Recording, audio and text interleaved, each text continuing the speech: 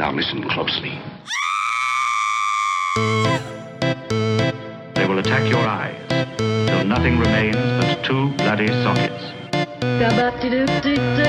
Oh.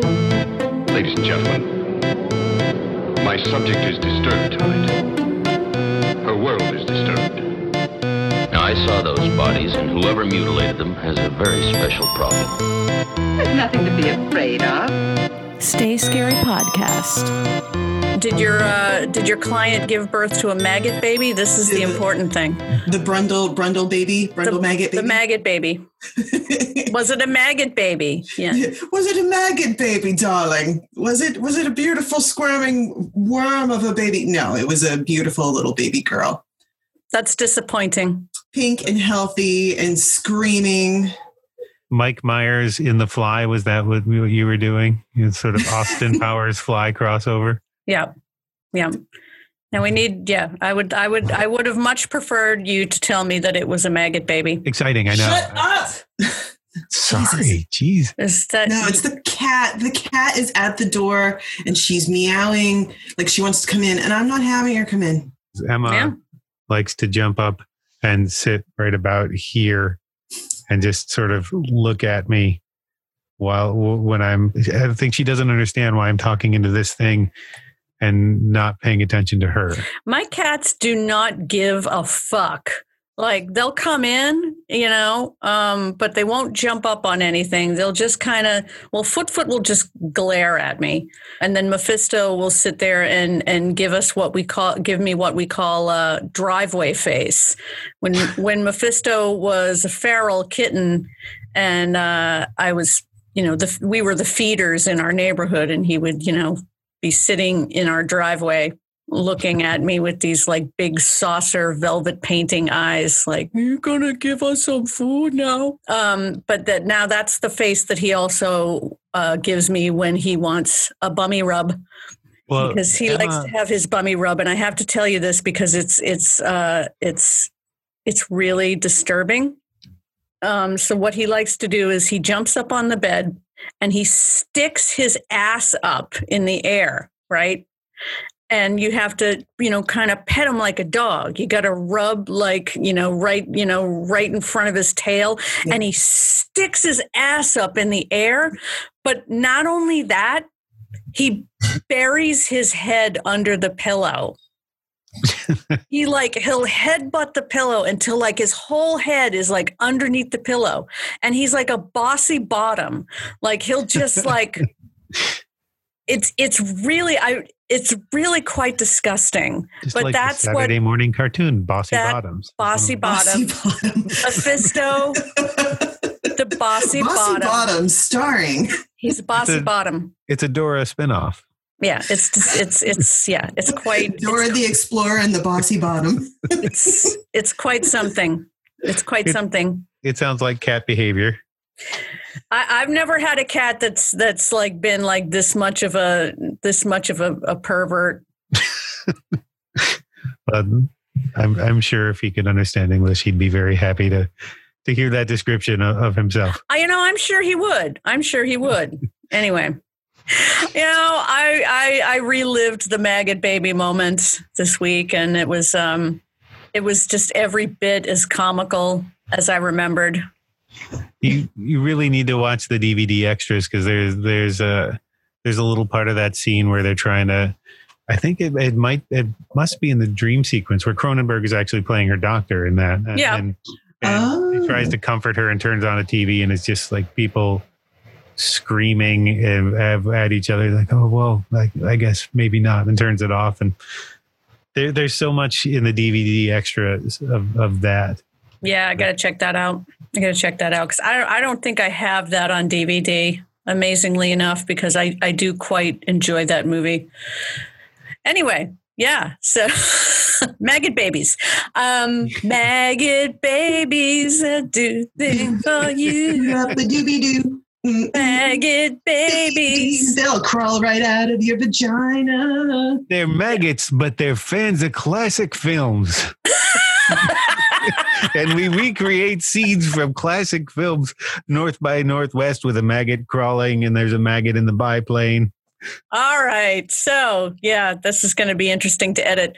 As always, welcome to Stay Scary Podcast, a very silly podcast about very serious horror. My name is Lisa McColgan. I'm Yin Kiefer. And our returning guest, we're delighted to finally have you back here in the new COVID format.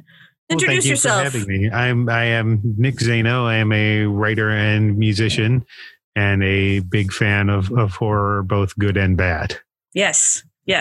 And so we have decided that the topic for this episode is bugs. Bugs, and man. That was before the vice presidential debates. Yes. That was before the fly that changed the course of an election. Let's hope. It's like we knew. Fly. I think it's like we knew. Yep. That fly would be the most famous fly of 2020. I know. They should have plucked that bad boy off of his perfectly Snow White coif and shellacked that motherfucker. You make a list of the top 10 flies of 2020. Yes. That one is going to be right there at the top. Number one with a bullet. Pence fly. Pence fly. Mother fly. Mother fly. That sounds like that would be a 70s movie, Mother Fly. Mother fly. The 70s was pretty ripe with insect movies, as you've told us, Nick. Yes, there was Squirm. Which I saw. Squirm and Bug, of course. Bug is the one I watched this week, and what a wonderfully terrible film that is. It's the great William Castle's final film. Mm. And William Castle, known for the schlockiest of schlock. Tell us about that one, because I did not see that one. Oh, it's magical. And it also features a splendid cameo by the Brady Bunch Kitchen. Oh, I didn't notice. Well, that is the Brady Bunch Kitchen, and that is a fact. That is a fact. Catches on fire. Yeah, and part of the living room set. It's they reduced the living room set, for a smaller footprint, but the kitchen is all Brady Bunch. Alice would not tolerate a bug in her kitchen. I don't believe it. Well, so this is the thing about this movie. They didn't think that cockroaches were creepy enough on their own, so they made the cockroaches start fires. They rub their little legs together and they start fires, which they crawl up your tailpipe and blow up your truck. They get in your hair. The pacing of this movie is the strangest thing, because there's so many pauses, long pauses in between lines of dialogue. Like there's a funeral scene, and this is sort of the pacing of the dialogue. Yeah, so awkward.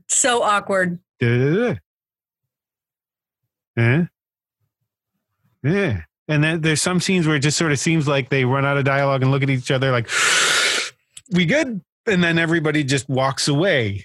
And you see them walk away. Well, it's not just cutting to the next thing. It was the age of the Quaalude, so I would not be surprised if most of them were pretty significantly looted up to do that. Who directed that movie? It's William Castle. William Castle. Yeah. So who gave us, so many. Tingler. The Tingler. Mm-hmm. The Tingler, where and his big thing was gimmicks. So with the Tingler, he actually, every fourth or fifth seat in the theater, there would be an electric shock device, so that look out, the Tingler has been set loose in the theater. The screen would go dark, and the only way to, what's the word that I want? The only way to reduce its powers is to scream. Right. So meanwhile, people are having their assholes shocked. Right. Well, and didn't they have on the screen?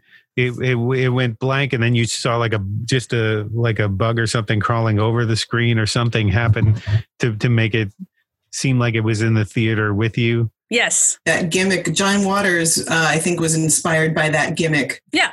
Yeah. I mean, John Waters was heavily influenced by William Castle. And so, yeah, the bug was his final entry before he passed through the veil. A last gasp, if you will. And very much a last gasp. But yeah, the other thing about those cockroaches is that they became like self-aware cockroaches. The mutant, as they became like the mutant, like, you know, it's the classic, you know, here are these horrible bugs that have come up from the center of the earth and because of an earthquake. And, you know, crawl up, you know, your exhaust pipe. And of course, you know, as I'm watching it, all I'm thinking is Eddie Murphy going, I ain't going to fall for no cockroach in my tailpipe. Well, that scene in the Brady Bunch kitchen, let's talk about that for a second, because a woman walks into her kitchen with a box and she puts it down and we see the cockroach crawl out of the box. And then she proceeds to haltingly recite a recipe for almost the entire length of that scene. She's like, I need some butter and I need some milk and the whole time, like, that drove me crazy. There's one wonderful part where just like the little head and antenna of the bug poke up over her shoulder, like boop, and then you see, then she reads a few more ingredients, and then it crawls in her hair, and then it doesn't even really ignite quickly. It takes her a minute of reading more recipe stuff before it starts to ignite in her hair. Then her hair ignites, and it's a close up on her just screaming like, ah! And as her hair catches fire, and she just runs in the other room and face plants in the couch, and that's it. And then you cut to the next scene which is all like mumblecore horror, where the scientist who's been trying to stop this, his friend he's in a dark room, a very inky room. A friend walks up behind him, puts his hand on his shoulder, and I know Sharon was your friend. Oh, it was his wife. It was his wife. And that was the puzzling part. Like, they were married, but like, you never, other than the first scene of the movie, you never saw them together. You never saw anything significant about their relationship. Like, you know, she just seemed completely batshit loony. And, you know, just like, wait a minute, okay. Yeah, but you never, other than the first scene in the movie, like it takes a minute for them. It took a minute for me to realize, like, oh, wait a minute. Yeah, they're married. They're married. It's crazy. It's almost existential horror mixed in with some beautifully shot cockroaches. Yes. Like the armor-plated cockroaches. There's some really beautiful camera work of those in there. Yeah. Yeah, they're quite beautiful cockroaches. But it's the classic. The scientist is trying to mitigate the harm or whatever. So what does he do? He takes like the last, you know, because they're all dying on their own because they can't live in the pressure of you know, being out from underneath the bowels of the earth. So they're all dying on their own. Right. They get the bends. They have the bends. These cockroaches have the bends.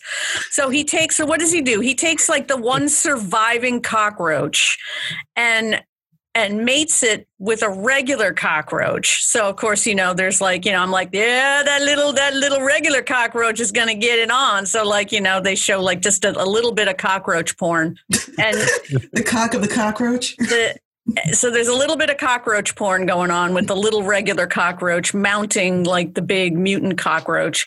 And so she hatches, you know, the big egg pod full of, you know, these new and improved cockroaches. It's just like, what are you thinking, man? Like, this is not going to be good. It's like the episode that we did before. You don't fuck with nature. You don't fuck with nature. And, you know, so what happens is they become like these meat eating. They not only are able to set themselves aflame or start fires, they're also carnivorous and they're self-aware. I didn't get the self-aware part. What was they start spelling shit out on the wall. Right. Because he starts saying XYZ for no reason. Yeah, and then they spell out XYZ on the wall, like Peter Gabriel's Sledgehammer video. All of a yes, sudden. and then they say "we live." They spell out "we live" on the wall. Yeah, so they're self-aware cockroaches.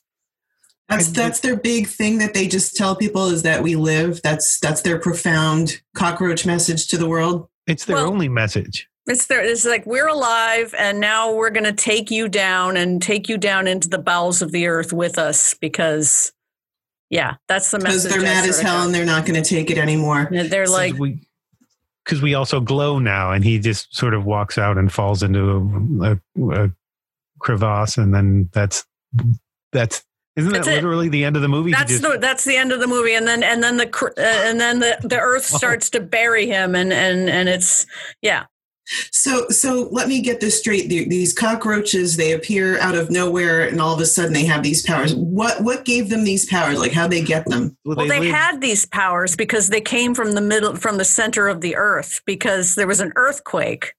And there was this huge, rift in the earth. And so these cockroaches emerged, and they were cockroaches that nobody knew about because they were down in the magma.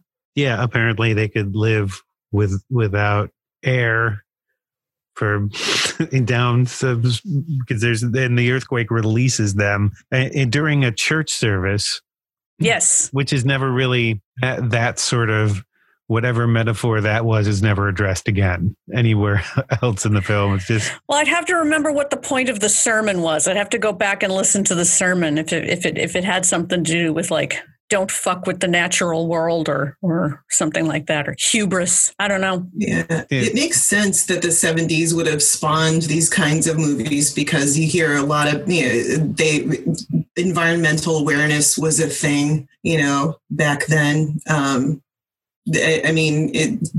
I think it took a little bit of a backseat in the 80s when, it was just a little, consumerism was big. But I feel like the 70s, I remember hearing a lot in elementary school about, saving the environment. Well, it seems like if you trace back these things, there's often some sort of societal influence on them, because you go back to Them in 1954. That's one that I watched. It's giant ants that are created because they were within the vicinity of atomic testing. An atomic bomb goes off. The ants get huge. It's actually a decent drama from that point. The giant ants, they had the good sense to sort of hide them behind, like, dusty wind blowing by, and dark caves and things, so you never get to see the full. But that's the atomic age. I don't know what it was in the 60s so much, but 70s it was sort of more the environment is reacting. The 80s it was like nuclear sludge, whatever. I don't know, what would it have been? What were there big bug movies in the 90s? I don't remember any big ones. Starship Troopers, if you want to talk about that one. I think that was a 90s film. We're just not caffeinated enough. No. Need more coffee. I'm afraid to drink more coffee, but yet I'm doing it. Yeah. Well, the Fly was 1986, right? Yes, it was. Yeah, and it got Jeff Goldblum some awards, and the makeup guy also won some awards. Was that Rick Baker? No. No. It was Chris Wallace. Okay. That's right. Yeah. That's right. Yeah, that was. They actually mentioned in there that there had been all sorts of, you'd have all the bladder effects for changing like American Werewolf in London. Somebody, I can't remember what else, but that was the big thing then. And that was Rick Baker's. So they, in deciding how to make the transformation in Cronenberg's Fly, they didn't want to use that. They wanted to try something else, and they came up with a lot of good stuff to make that transformation convincing. Oh God, yeah. I mean, it was you sort of saw it early on. His skin started getting funky. There were the insect hairs in his back, but like his skin started getting funky, and his eyes started to like get a little cloudy. It's such, because I'm a fan of the original Fly. Because I mean that ending is just classic. It's just classic. Help me!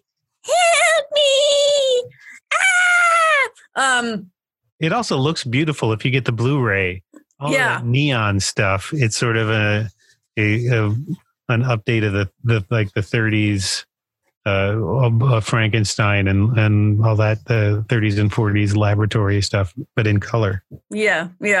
So I was a huge fan of the original to begin with, but the Cronenberg version, and I was like 15 or 16 when that came out, and I went to see it, and I was just like, holy shit, this is so good. And it started my, thing of having the hots for Jeff Goldblum.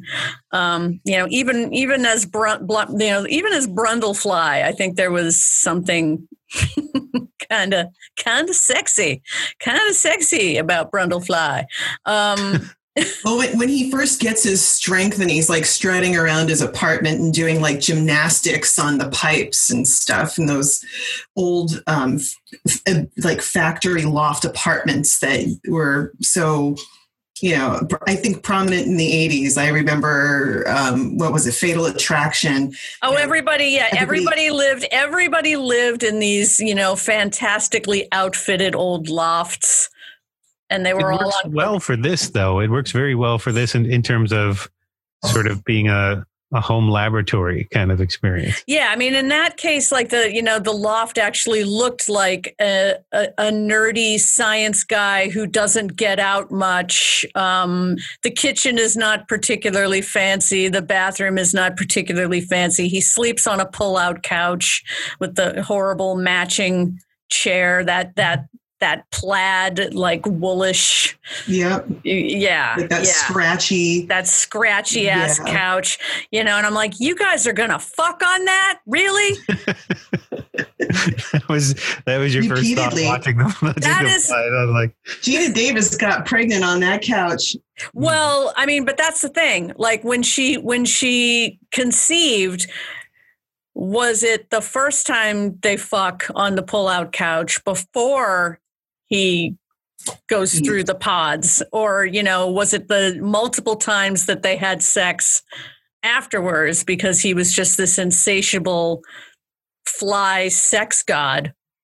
Well, there are a couple of different alternate endings. One of that they show on the extras as well. One of which is that she ends up with the editor boyfriend again, mm-hmm. and the final scene is sort of them in bed, and then they sort of dive in, and you see in her uterus there is something forming, and it has wings, and it is a baby butterfly, baby human butterfly hybrid.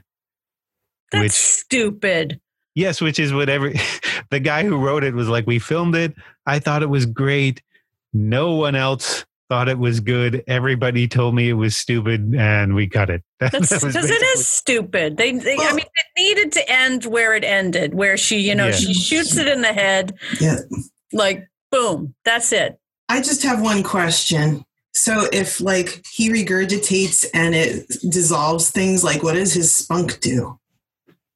Well, it serves a different purpose than well, I mean, I think by the time he was puking on donuts, I think his penis had fallen off. I mean, I'd have to look at everything that was in the medicine cabinet that had fallen off. Flies have to have penises. How do they impregnate the female penis, the female fly? Well, there's a definite implication that the penis was in the Brundle natural. The human penis is gone. Yeah, the human penis is gone. He has yet to have.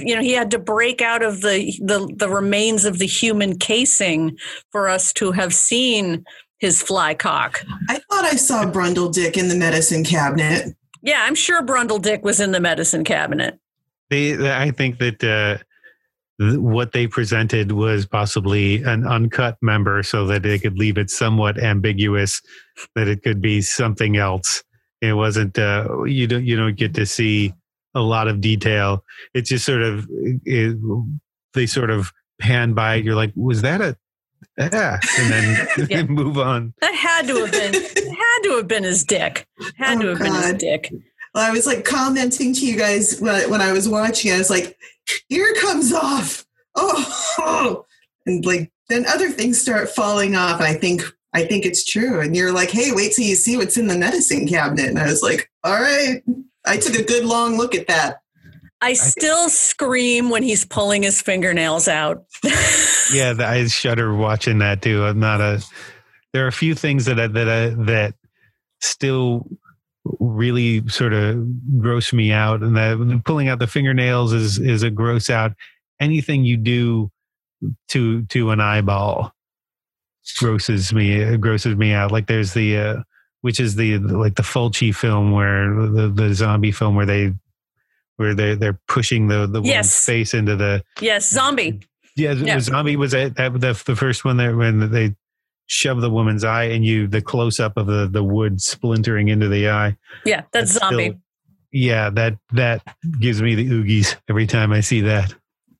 Yeah, I mean it's deliciously disgusting. I mean, even now, like however many 30 something years later since that movie, it's got to be.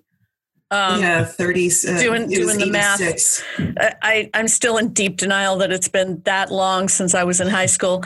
I think this was probably a lot of people's first exposure to pretty extreme body horror. Yeah, I mean, because like a mass audience. I mean, Cronenberg had done it before, but this was like a blockbuster film that really got into like some gross out, pussy, disgusting. Yeah.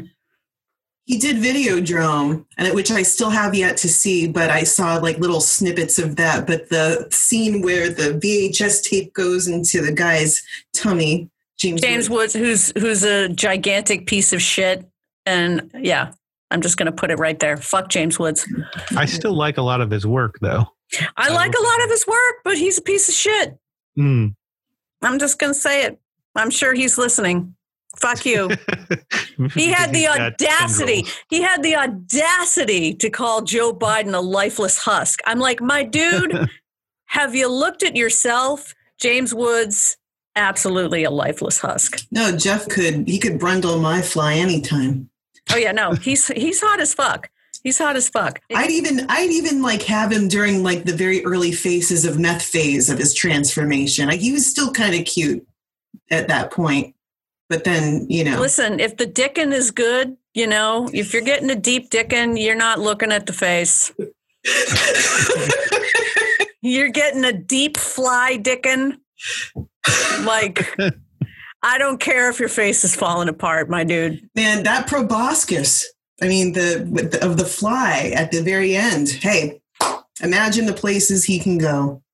They had a lot of fun doing that with the extended fly sucker thing with the little pulsing piece at the end that was. They did a lot. There were some scenes that were cut from that, which were very delicately filmed of Brundlefly eating with that. And you could just tell that they were geeking out. It seems like they had so much fun putting all of this together, putting all the effects together.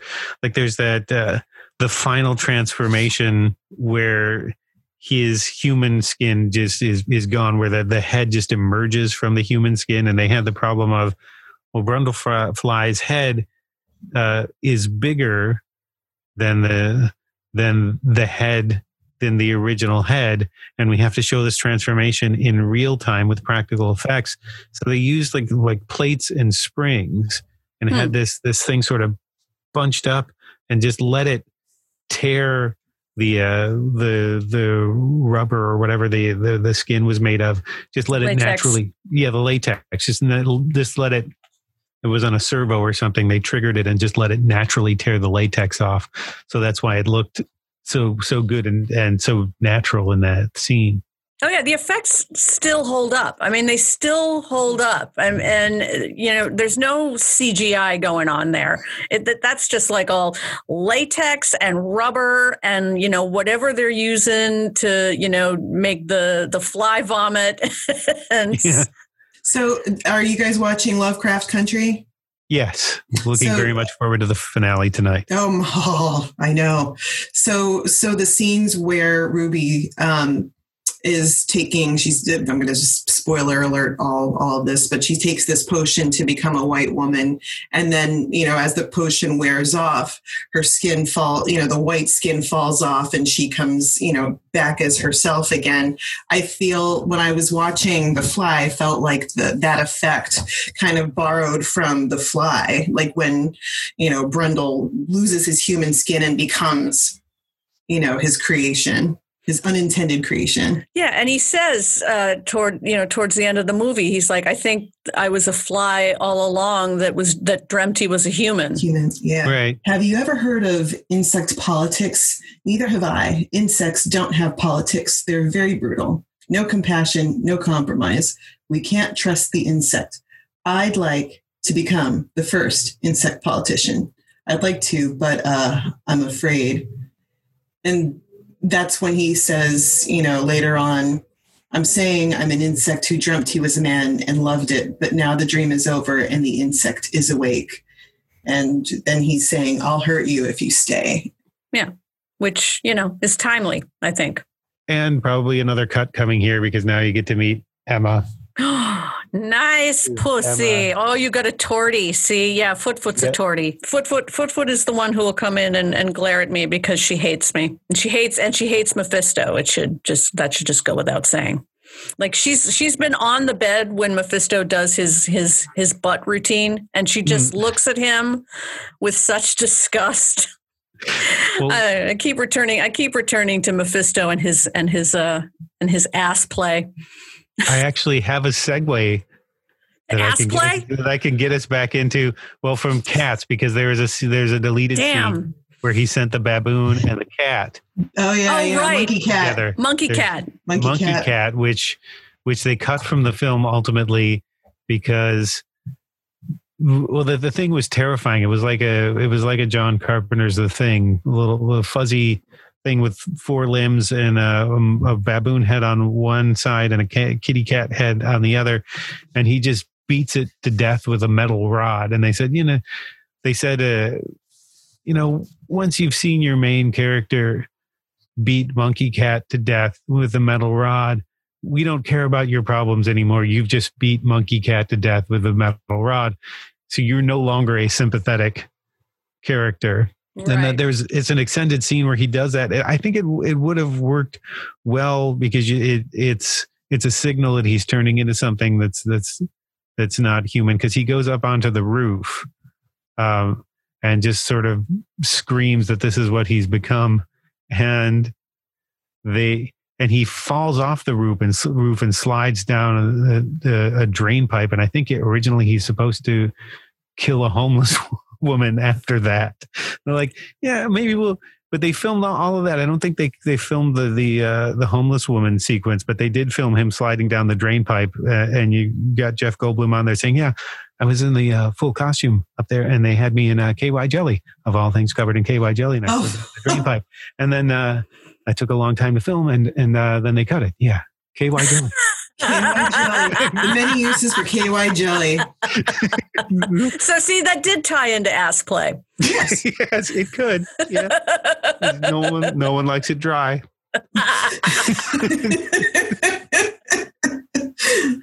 Oh my God. which is why you see the t-shirt. No one likes it dry. People think it's just a 7-Up thing, but oh God, yeah. I mean, like Inside Out monkey was like that. Oh yeah. Fucking reverse like Inside Out baboon. Oh, do you remember the original Fly? I watched that yesterday for this as well, where he sends the cat through, and then the cat doesn't come into the other telepod. But he hears it meowing like in space somewhere. Like he hears it like it exists. He sent it off somewhere. Oh, poor kitty in space. Oh, God. This whole franchise wasn't kind to cats. Oh no. There were apparently two sequels. Well, in the bug, there's one of the bugs like ends up scorching the cat. Yeah, because it attaches itself to the cat, and then that's how he proves that these things actually can make fire to somebody else, because he brings it to the lab. He brings the dead cat into the lab. Yeah. Yeah. The bug movies are never kind, because in the end of Slither, if you watch past the credits, there's also a kitty scene at the end of that. All I know is if I go to a guy's house and he says, here, eat this steak and then eat this steak, I'm not going to do it. I'm not doing it. There's a little lead up to that. It wasn't that wasn't the first night. She didn't come home and walk in and he said, here, I have 2 steaks. There's a prologue. You lead up to that. That's not your first move. Maybe she got the prologue, but I get stuff sprung on me all the time. Well, if you read Brundlefly Mackin, his dating book, he talks about where that falls in the natural order of things. And it's at least the 3rd or 4th date before you introduce steak. Aha. Fourth one? 3rd or 4th. 3rd or 4th. I mean, it depends on how things are going. You got to read the situation. Yeah. Brundlefly dating book. Seth Brundle's date book on tips on dating. Yeah. Dating advice from Seth Brundle. Yes. Although, she was pretty into getting him an expensive leather jacket straight off the. Had they fucked by the time she bought him the jacket? Yeah, they had. Oh, yeah, they had sex. That must have been really good sex. The boyfriend. That was before. That was pre-flycock sex. Yep. My God. And that's when the boyfriend, who's an interesting character in this, the editor, boyfriend, because he's not one-dimensional. He's not the evil, jealous boyfriend. He's not only that. He's partly that. He's actually seems like a pretty decent editor in terms of looking out for his magazine. And he's the one who comes in and saves her at the end. Yeah. And so I think he's interesting in that sense that he's a very keen horn dog. We know that from the very beginning. But he's not. They gave him a little bit more dimension than you would give that character in many films. Yeah, he ends up ultimately being sympathetic, and not just because he has his limbs burned off from Brundle vomit. The enzyme. Ugh. I know. I'm just remembering. He's like, bleh. But the pleasure, here's Jeff Goldblum. He's got all these prosthetics on and makeup on, but the pleasure, that's on his face before he vomits up on the ankle and then moves over and he's ready to vomit on the guy's face. And he's so happy about it. It's just you can just, now I'm going to do this. Man, if you had that power to be able to vomit on somebody and dissolve. I'm glad I don't have that. That would be terrible, really. I read a quote from, I can't remember who it was, but it was in some political magazine where somebody said, I'm a pacifist because I'm a violent son of a bitch. Absolutely. Mm-hmm. It would be a thing where you'd walk around knowing that you have this power, but you don't necessarily have to use it. I mean, I would close down the Lynn Market Basket during quarantine for all the times that somebody has sprung down, coming out of an aisle the wrong way according to the arrows without a mask, and I've had to lean back. I wanted was a can of peas. Right, that would have been automatic enzyme spewing. That would have been, just the reaction.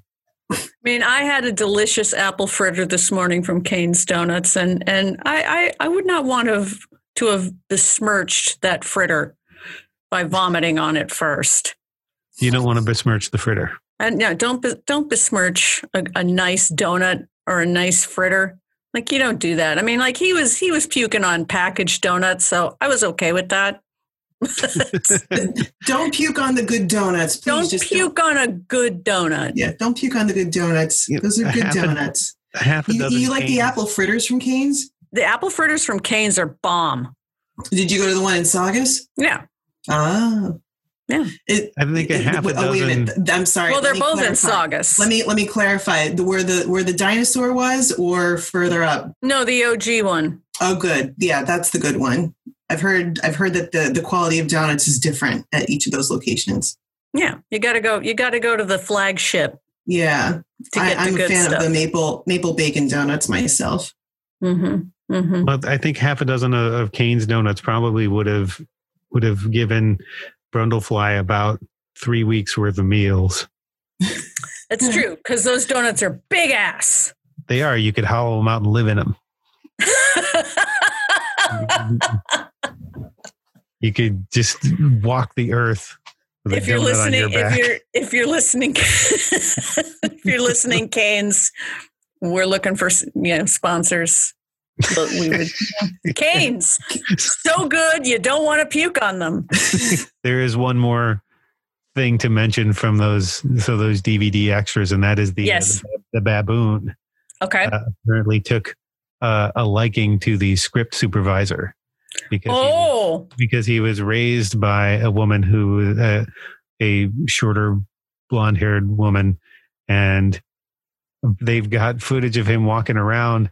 They apparently had to spray down his member so it would not be in the shot. So they actually used like hairspray and sprayed it on him until he wilted enough that it wasn't obvious in the shot.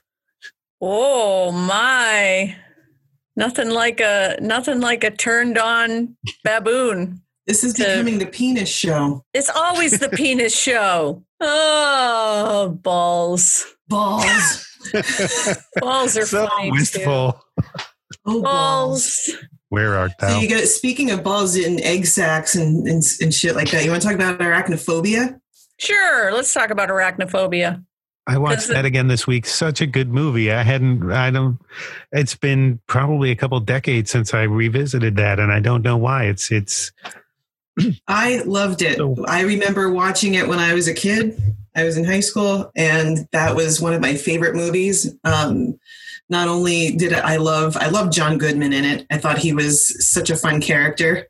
But Spider skeeved out my dad, which was also kind of entertaining for me because, he's like this big guy and he always acted as if he would never be skeeved out by anything, but that was the one thing.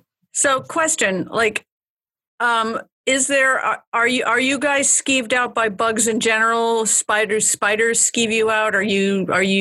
No? Yeah. Spiders don't really skeeve me out. Sometimes it depends on if they're on me and I don't realize it.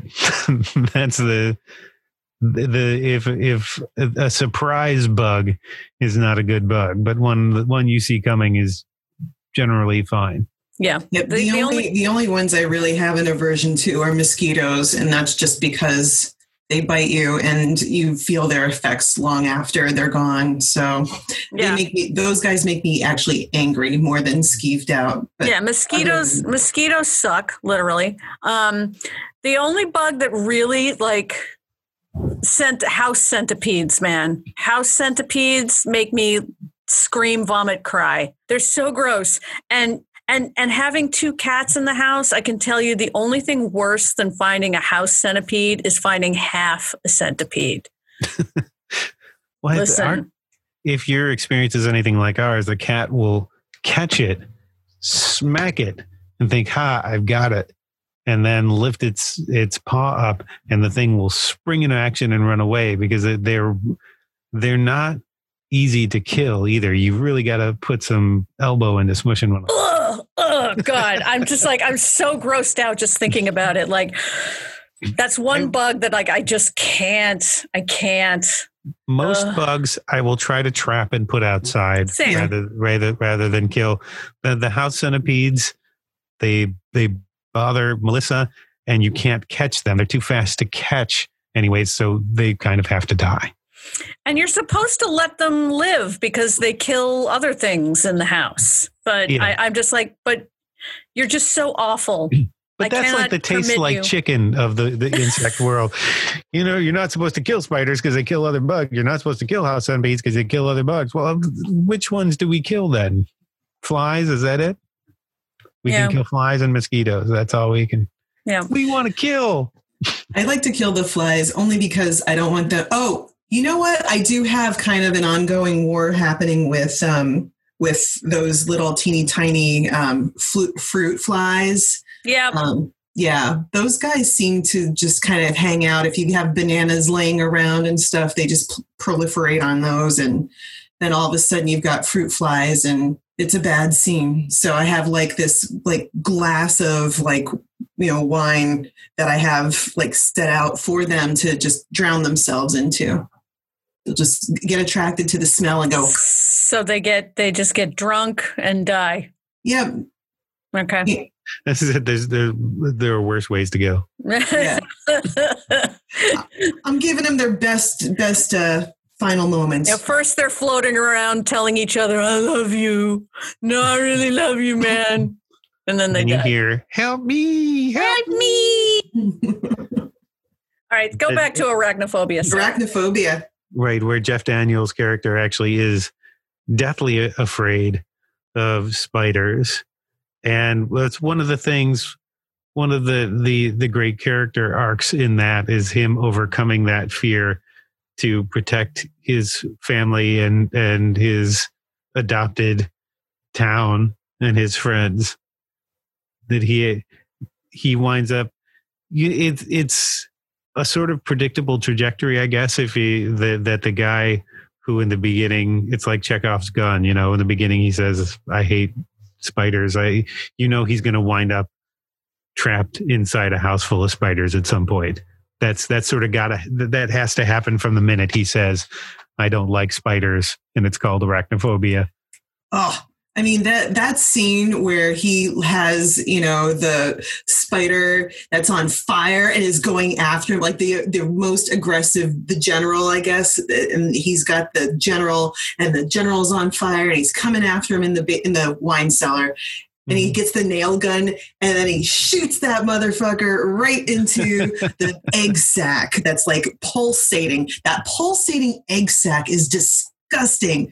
And it's like so cool though. It's like if you wanted to do like a haunted house on your porch, it has to have, I'm convinced it has to have a pulsating egg sac. A glistening, pulsating egg sac. All right. So I lived in Florida for 4 years and and so they don't have cockroaches in Florida. They're called palmetto bugs, right? I mean, but they're like these giant fucking flying cockroaches. And no matter how clean you keep your house, you've got them. Like, so like every night I lived in this little place in Central Florida. And like every night I'd have to do a sweep because this place that I lived in was like this old decrepit house and the kitchen was outfitted with like these like metal cabinets and you could hear like the cockroach legs, you know, on the inside of these cabinets, like.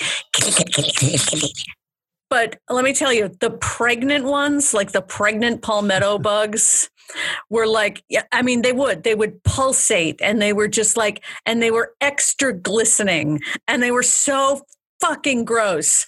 So that just reminded me of that. So yeah. And you know, they're not sweating. So what is that? No, yeah. What is that glisten? It's a mucosal coating on the egg sac. I don't think we could do an episode about bugs without mentioning the "They're Creeping Up on You" segment from Creepshow. Right? Yes, with E.G. Marshall. If you're talking about, that's got to be the ultimate cockroach horror there. When they reach out to the scientists in arachnophobia and say, "Hey, our village might be overrun with the spider that you brought here," he immediately runs to the town to try to help. He's not trying to preserve the spider for his own research or whatever. He's there to help, and it's his. So you've got the researcher, and you've got John Goodman in the same. And John Goodman's trying to impress him with I've seen this sort of, you know, just with his research as well. You know, I know in South America this or this happens, and there's a genuine sadness when he comes upon the scientist having been killed in that barn. It's like, they got the professor, so they didn't play the two against each other. But there is that moment when he comes out of the truck with his personal stash and the two guns and says rock and roll, and you're like, yeah, that's one of those great moments. Like, yeah, he's gonna fuck some spiders up. I mean, irrational sort of, like when people hear the Rocky theme, that's that moment for nerds like me. Right. Yeah, I loved it. I love him in that. I totally love him in that. Did you know that they named some of those spiders? No. So they named one of the spiders after Robert Zemeckis, and his name was Big Bob. and so I had read that Jeff Daniels had a problem with the spiders. He doesn't like them in real life, and he really got upset when they would have scenes with Big Bob. And I think the whole thought process was like, the spiders have to come first, so they had to be really patient with filming. And but the people that were Big Bob's handlers would say to Jeff Daniels, okay, well, if he comes after you, we'll be right there and to stop him. Don't worry about it, which didn't help with Jeff Daniels' apprehension. But John Goodman, on the other hand, had no problems with Big Bob whatsoever. Yeah. I had a friend of mine from college, Dave Pasquarelli, rest his soul. We went out and bought, because he wanted some kind of like exotic like pet. He wanted like a tarantula. He just thought it would be badass if he had a tarantula in his apartment. And again, I went to college in Florida, in dead central Florida, where there's just all manner of shady characters. And so we were trying to find somebody who would sell us a tarantula. And so he's on the phone, and, he cups his hand over the phone. He says really excitedly, "Ooh, Lise, he has something called a bird-eating spider." And I was like, "A bird-eating spider?" So, those things are humongous, aren't they? Aren't those like the yes, 12-inch friggin' spiders? And this was a juvenile bird-eating spider. So we decided it would be great to have a bird-eating spider. So we ended up getting a bird-eating spider bought from this guy in a shady van in the Walmart parking lot in Dade City, Florida. And, as he's handing us the spider, and he's in his little terrarium with his like front ones up like, his front legs up like in attack mode. And he hands us this fucking spider that we later named Fang. And he says, "Kids, whatever you do, don't let that spider bite you." Thanks, buddy. That was the story of Fang, the bird-eating spider. Did the bird-eating spider just happen to be in the van and you sold it, or did you acquire it from somewhere? We acquired. Yeah, he had it from him. Oh, yeah. Honest to God, it could have been. Lisa, what did you feed Fang? Well, at the beginning, Fang ate crickets and then baby mice. But David moved away, so I don't know ultimately what happened with Fang's diet. How long do they live? Do you know? Well, if you're feeding them right, I don't know. How long do tarantulas live? They're immortal. The immortal. Yeah. I think one of the things that Arachnophobia, one of the reasons why that was so successful is because it didn't skimp on the horror. And I think Steven Spielberg knows how to do horror really well in that sort of thrilling sense of horror. So you get that I think there's some legitimately sort of scary bits of this, like especially when they set it up, when they go into the jungle and get the spider and the photographer gets bitten, like it's all set up very well. And though it's a comedy, but it also has some very classic kind of moral of the story arcs to it.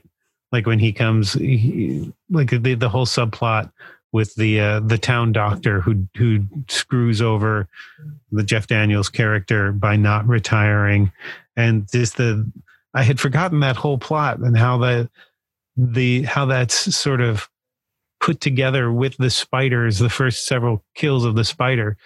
they're blamed on Jeff Daniels' character as a doctor because they're all his Dr. patients. Death. It's all the Dr. Death thing. And it's all put together so well, the comedy and the horror and the plotting and the pacing of it.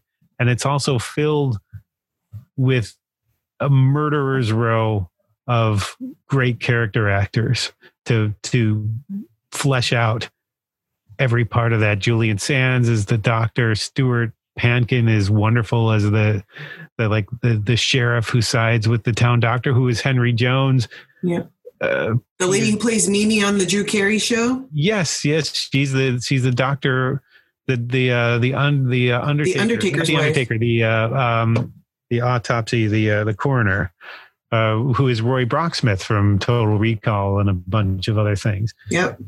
It's just the whole thing is put together. It's meticulous, and I don't know why it took me 20 years to watch that again. The point of view, shots from the spider's point of view, I thought was pretty cool. And then there were like those scenes where you would see, the reflection of the characters in the spider's like eyeballs. Like, those were really, really great shots, I thought. Yeah. Steven Spielberg is an okay director. So if we were looking at I'm sorry. No, I was just sorry, we just we just went into the weeds again. Oh, we do. No. So if we're looking at themes or timing things of the 80s, and actually, no, that was 1990 that Arachnophobia came out. Yep. So what were we dealing with historically at that time? That was still Cold War-ish. Yeah, it's the ongoing theme of man's hubris, like we talked about before in the nature episode. It's hubris and arrogance, and you think you can outsmart nature or improve on nature or make things better, and or go poking around in rainforests where these killer spiders live and expect to come out okay. Right. I'm not sure that was too big of a theme in Arachnophobia. No, not Arachnophobia, but she was just sort of saying about the time, what's the time of. It was like Raiders of the Lost Ark, and it was a throwback to those kind of things. I think it was his love letter to classic horror genre stuff, and that's something Spielberg takes that nostalgia and turns it into something pretty sublime, I think. Yeah, I mean, with Raiders, it's certainly the first, Raiders of the Lost Ark. I mean, that was homage to, the serials that would show in the movie theaters, and very much, that. Whereas, Arachnophobia is definitely more like the classic giant spider sci-fi late night, Saturday night horror spider thing. Yes. So as long as we're still on spiders, what's the better It spider, the television It spider or the movie It spider? That's another one where they're so different. Yeah. I mean, the one is so campy, and the other one is there were some moments that I think were legitimately terrifying in the update of It. Especially in part 2 was the old woman in the house, that scene where God, yeah, there and Pennywise under the bleachers, gnawing on the kid's head. There were some, whereas the original It was like a haunted hayride, yeah. And the new one was, there's a clown in your basement, burn down your house and run away. Salt the earth.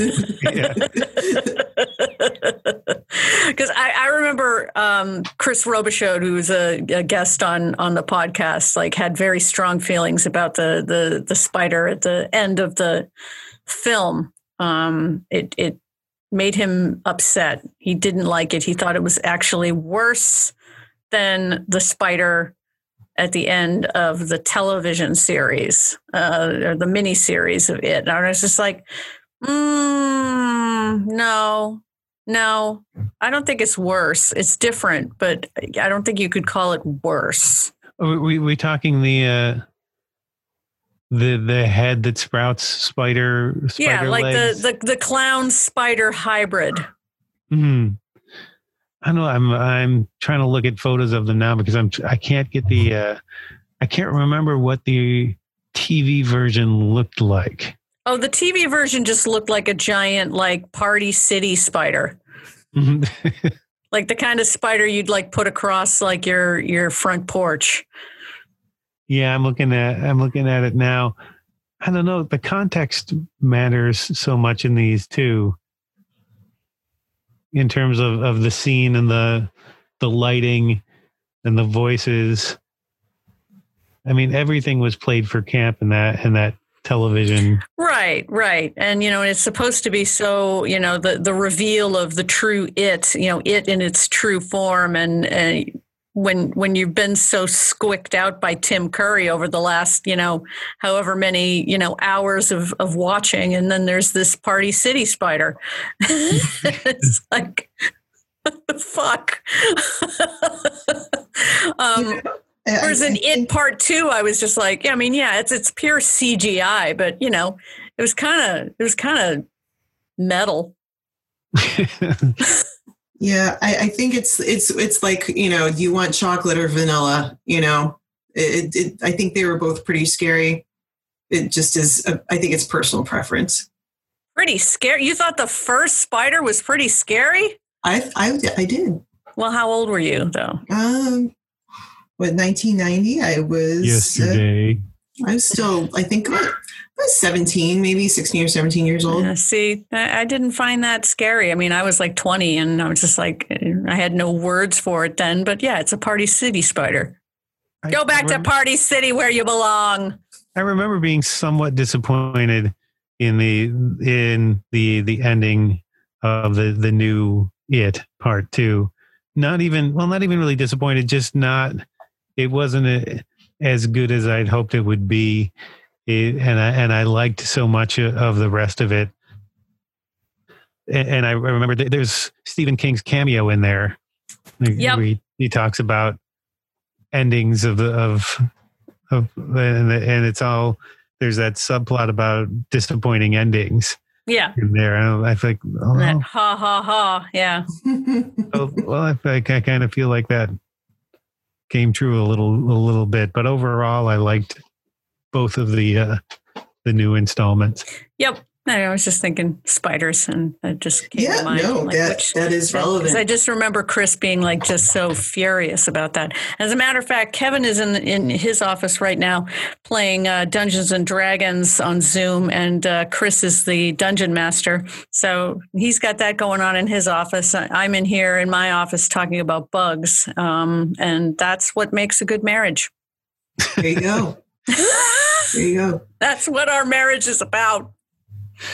Can I give an honorary mention to, this doesn't have anything to do with movies or books. I'm not sure anybody has used this type of spider, but I just want to note how adorable jumping spiders are. Jumping spiders. Yes, they are. They are because they jump. They're very cute and they're very quizzical. I remember staring at one for several minutes that was outside our house, just on a branch, and he's got all those. I think you can see like 4 tiny eyes usually with them, and they're usually very brightly colored. They're very small. And their front little legs are always moving and they're leaping about. I think that they're adorable. They're actually, the jumping spider is there's an animated series where there are actually like some cute memes with those jumping spiders. There's a spirit. Lucas the Spider is an adorable animated series that's trying to make people not so afraid of spiders.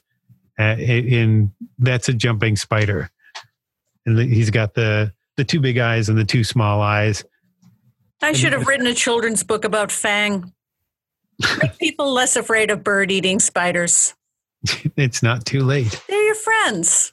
They're your friends. They have like the jumping spider. Actually, they have they look like they're smiling. They look like they have like facial expressions. Which one? The jumping spiders? Yeah, the jumping spiders look like they're smiling. They look actually like happy little. They have happy little spiders. Happy little spiders. Happy little clouds and happy little spiders. There should be a horror movie about ladybugs. Like, let's take a bug that like nobody has any problem with and turn that into a horror movie. But they infest. Ladybugs do infest. Yep. Well, then okay. So I don't know if you guys had to have seen Tremors with Reba McEntire and I think his name is Michael Gross and Kevin Bacon, and with the sandworms, the giant sandworms. Yep. Mm-hmm. The Dune-like sandworms. Mm. Yep, Dune with the sandworms. I watched Squirm from 1976 or 77. Yeah, that's a good one. That was really good. And what bummed me out is that they originally were looking at casting Kim Basinger and they turned her down because she was like just too well scrubbed for what they were going for in like this, southern town, this like little hick town where, it's a very folksy backdrop. And I think, I forget who they wanted to cast as the guy, but there were other people that, they had looked at and said, nah, we're going to go with these, relative unknowns, which I was I think this movie could have been bigger than what it was. But yeah, I mean, I really enjoyed it. There are parts of it that cracked me up. Have you ever had an egg cream before? Oh, yes. Have you? Where did you have one? I didn't realize they were a thing even. Well, they're not really a thing in New England. I learned about them because I was a big fan of Harriet the Spy. And Harriet the Spy, the protagonist of that young adult or kids book, was partial to egg creams because, she lived in Manhattan. So I learned about egg creams. And then, my maternal grandparents were out in Montana and my grandfather had like his rec room bar. And so I would make egg creams in the rec room bar when I was a kid. And it's weird. There's no egg in the egg cream. No. I don't know what they are. I've never had one. So go ahead. It's chocolate syrup and soda water. With a little shot of milk. And a little shot of milk. And they call it an egg cream. Is it? I guess I've got to try it tonight then. Did that feature into the oh yeah. So the plot of Squirm? When you first see where a worm just kind of inappropriate places itself, it's in this guy's drink. So, these so the premise is that there was this big, huge storm that knocked out all the phone lines, of course. So, nobody can talk to each other or call for help. So you've got we're isolating the victim, or victims of which is this town out in rural Georgia. And the downed lines, fall to the earth, and the earth is wet. So it's a perfect, activation for these worms that come out of the ground and get really angry and start biting people and, eating them to the bone. So, the first time you see one of the angry worms, it's this guy named Mick, who is coming in from the city to visit his girlfriend, and he comes in and what's that? It's another trope. Yeah. So city boy going into the country, and he goes to the soda shop and orders an egg cream and has to tell the waitress what an egg cream is. And the sheriff's in there, and they don't like the looks of this guy, and he's ordering this drink at the soda shop that no one's heard of, and so that makes him a bad guy to begin with. And then then there's a worm in it that he exposes, and everybody thinks that he's the one that planted the worm in the egg cream as a joke. So now it's like the tequila worm, but it's an egg cream worm. Egg cream worm. You're not supposed to drink the worm in a You're not supposed to. No. It's a hallucinogenic egg cream worm. So I was reading where they got these worms from, and they got, some of them that they were able to get locally, but they got a lot of them from Maine and shipped them. There are like billions of these worms. Yeah. Yeah. And I guess that year, the fishing people, had to suffer a worm shortage because of the filming of this movie. Fascinating. Yeah, well, it is. I mean, Maine fishers angry. The fisher people are angry. And they actually hired Boy Scouts to work this canvas to make it undulate so that we'd see the sea of worms kind of swelling and ebbing and flowing. Mm-hmm. And there are these Boy Scouts that are making them do that, which I thought was pretty cool too. But still unexplained. There were no Pepperidge Farm chess cookies that year either. Crickets. After the worm shortage. What? Nobody knows why. Just there were no chess cookies that year. It's because some people suspect it was the worms. What? What the fuck are you talking about? I'm trying to understand your joke, Nick, and I was like, am I dumb right now? Do I need more coffee? I was trying to tie the worm shortage to Pepperidge Farm cookies in Maine. Pepperidge Farm remembers the worm shortage. That's what I was trying to do in a straight-faced manner. And it failed spectacularly. Usually I edit long spaces of silence. I cut those out. I'm leaving that fucker in. I thought it was me. I was like, I don't know. You can check it out yourself. I don't know. I've heard things. No. All right. So we might need to wrap this fucker up. No, I want to talk about the worms more. But, everything turns out okay in the end. Some people die. There's a guy that turns into a worm face. You should not write the Cliff Notes for this.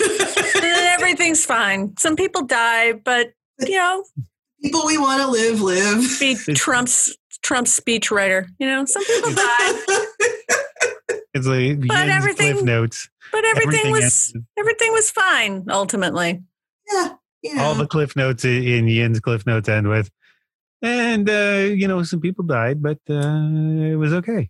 It was okay. The worms ate the trunk of a tree, so it fell into the house, and that was okay too. Yossarian, he jumped into the water and he started swimming, and that was about it for that guy. And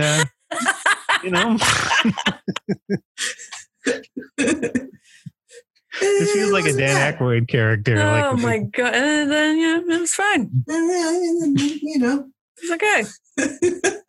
There was this movie, and there were some people came out of some graves, and they ate a bunch of people, and there were a few people in a house, and then that was over, and a couple people died, but it was okay. It was okay. That's right. That's like me trying to explain childbirth to my client. Well, it's gonna hurt. And she delivered a giant maggot, but it was okay. There's a good chance you'll live. I just want to assure you that the chances that you will die horribly are there, but they're very small. Yeah. Don't be afraid. The maggot might outlive you. Yeah. Don't be afraid. Don't be afraid. It'll be okay. Yeah. All right. What? No one's going to jump on that? No one's going to jump. I just set you guys up, man. I want to give an honorary mention to the moment in Slither, which is my favorite, where the woman is impregnated with all the little slug babies, and she has turned into this 40-foot circumference ball, and it's just her head sticking out, and they find her in the barn, and her first words are, "There's something wrong with me." And then she bursts into a universe of slugs that jump down your throat and kill you. I didn't realize before I watched this week. Yeah. Yeah, that's a moment. All right. I'm out of gas, guys. I'm out of gas. I mean, if you guys want to keep talking, I'm out of gas. I got plenty of gas for you. Yeah, I'm sure. We're wrapping it up or just bringing it back to the beginning with the gas. Yeah, because now it all comes back to Yin and the hospital food and the maggot baby and Yin and the hospital food and the maggot baby. A great if you're pregnant with a maggot baby and would like to have a holistic hippy dippy delivering of the maggot baby, Yin's your girl. I just want to see. Yin is a doula, a birth doula to maggot babies. God. Now I want to see like the local car commercial sort of version of your commercial for this service, where you're just holding a squirming maggot baby and giving the thumbs up to the camera. Having a maggot? Call Yin. I know what to do. I know what to do. It's like, this is your pelvis, and this is the baby coming through your pelvis. Except imagine that this is a maggot. This is the exact size your baby's going to be, and the same consistency. Play some soothing lute music while you're delivering your maggot baby. I'm sure there will be essential oils involved. There were essential oils involved. I'm sure. Yeah. I mean, what's a good essential oil for delivering a maggot? Yeah. The essential oils were out. I had lavender, little lavender, and lang. Peppermint, because you get vomitoriously ill when you're in labor because of the pain. And because maggots like peppermint? No. It staves off the nausea. Babies. The strawberry alarm clock's big hit. Maggot babies.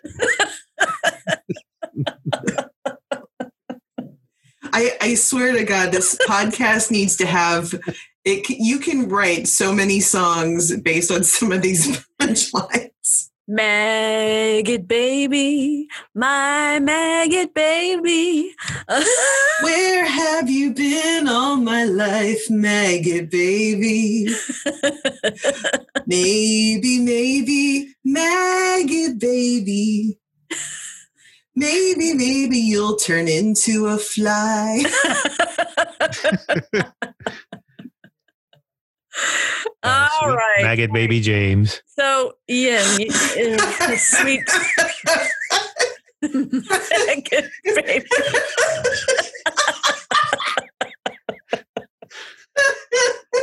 That actually makes me like James Taylor.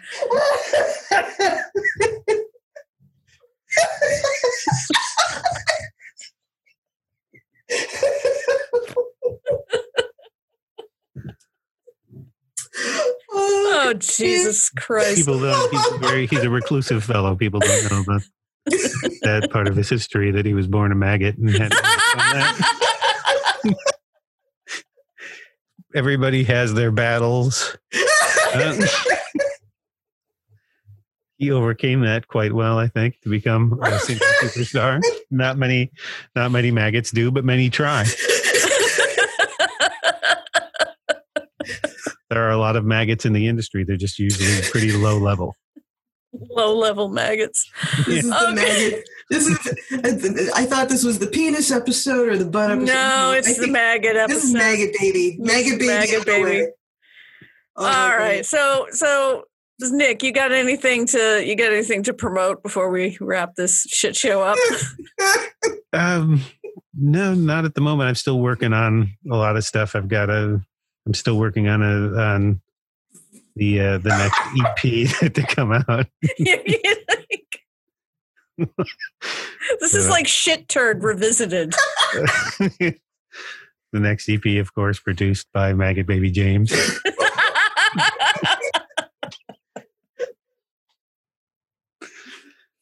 I'm really trying hard not to laugh. It was a pleasure to be in this. You're So Vain was written about Maggot Baby James. It's true. We can reveal that now, of course. You walked into a party Like you were walking on a pile of shit. Got no veins. I bet you think this donut is for ya. Blech. All right, so Nick, you're saying it was a pleasure. I was just saying it was a pleasure to work with sweet maggot baby James in the studio. There's some things that I never would have thought of, some approaches to the songs that maggot baby James had that I never would have thought of myself. But that's I don't know how to say something to end this off. I just want to do this. Well, I mean, I got nothing else but this shit show to promote, so I'm done. And Yin's delivered her first maggot baby. No, it's a real baby. She birth doulaed a real baby. Yep. It was an exhausting and exhilarating experience, and it will be forever burned into my memory. It's the first time I've been on the other side of a birthing.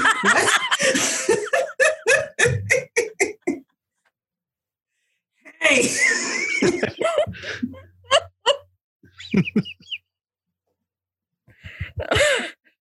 Fuck you, Nick.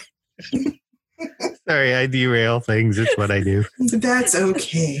I do have one thing. I have a radio show that's coming out. Oh yeah.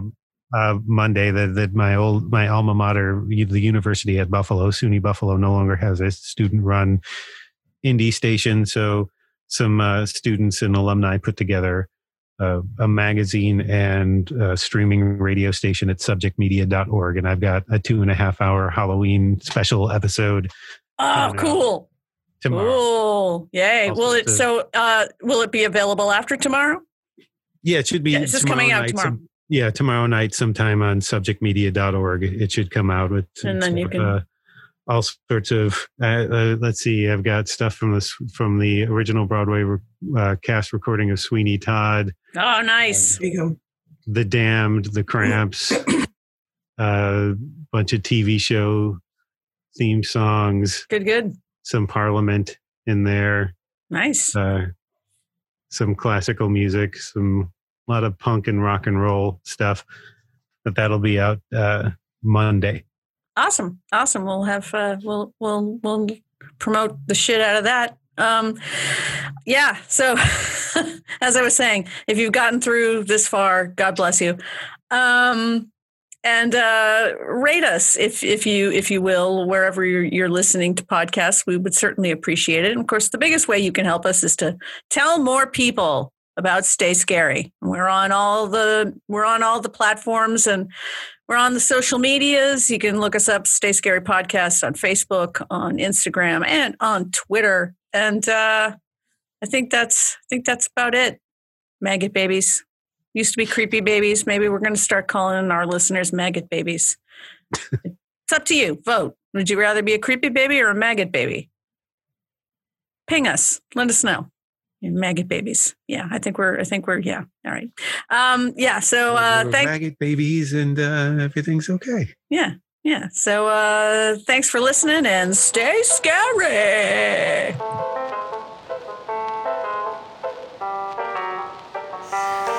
There's a monster in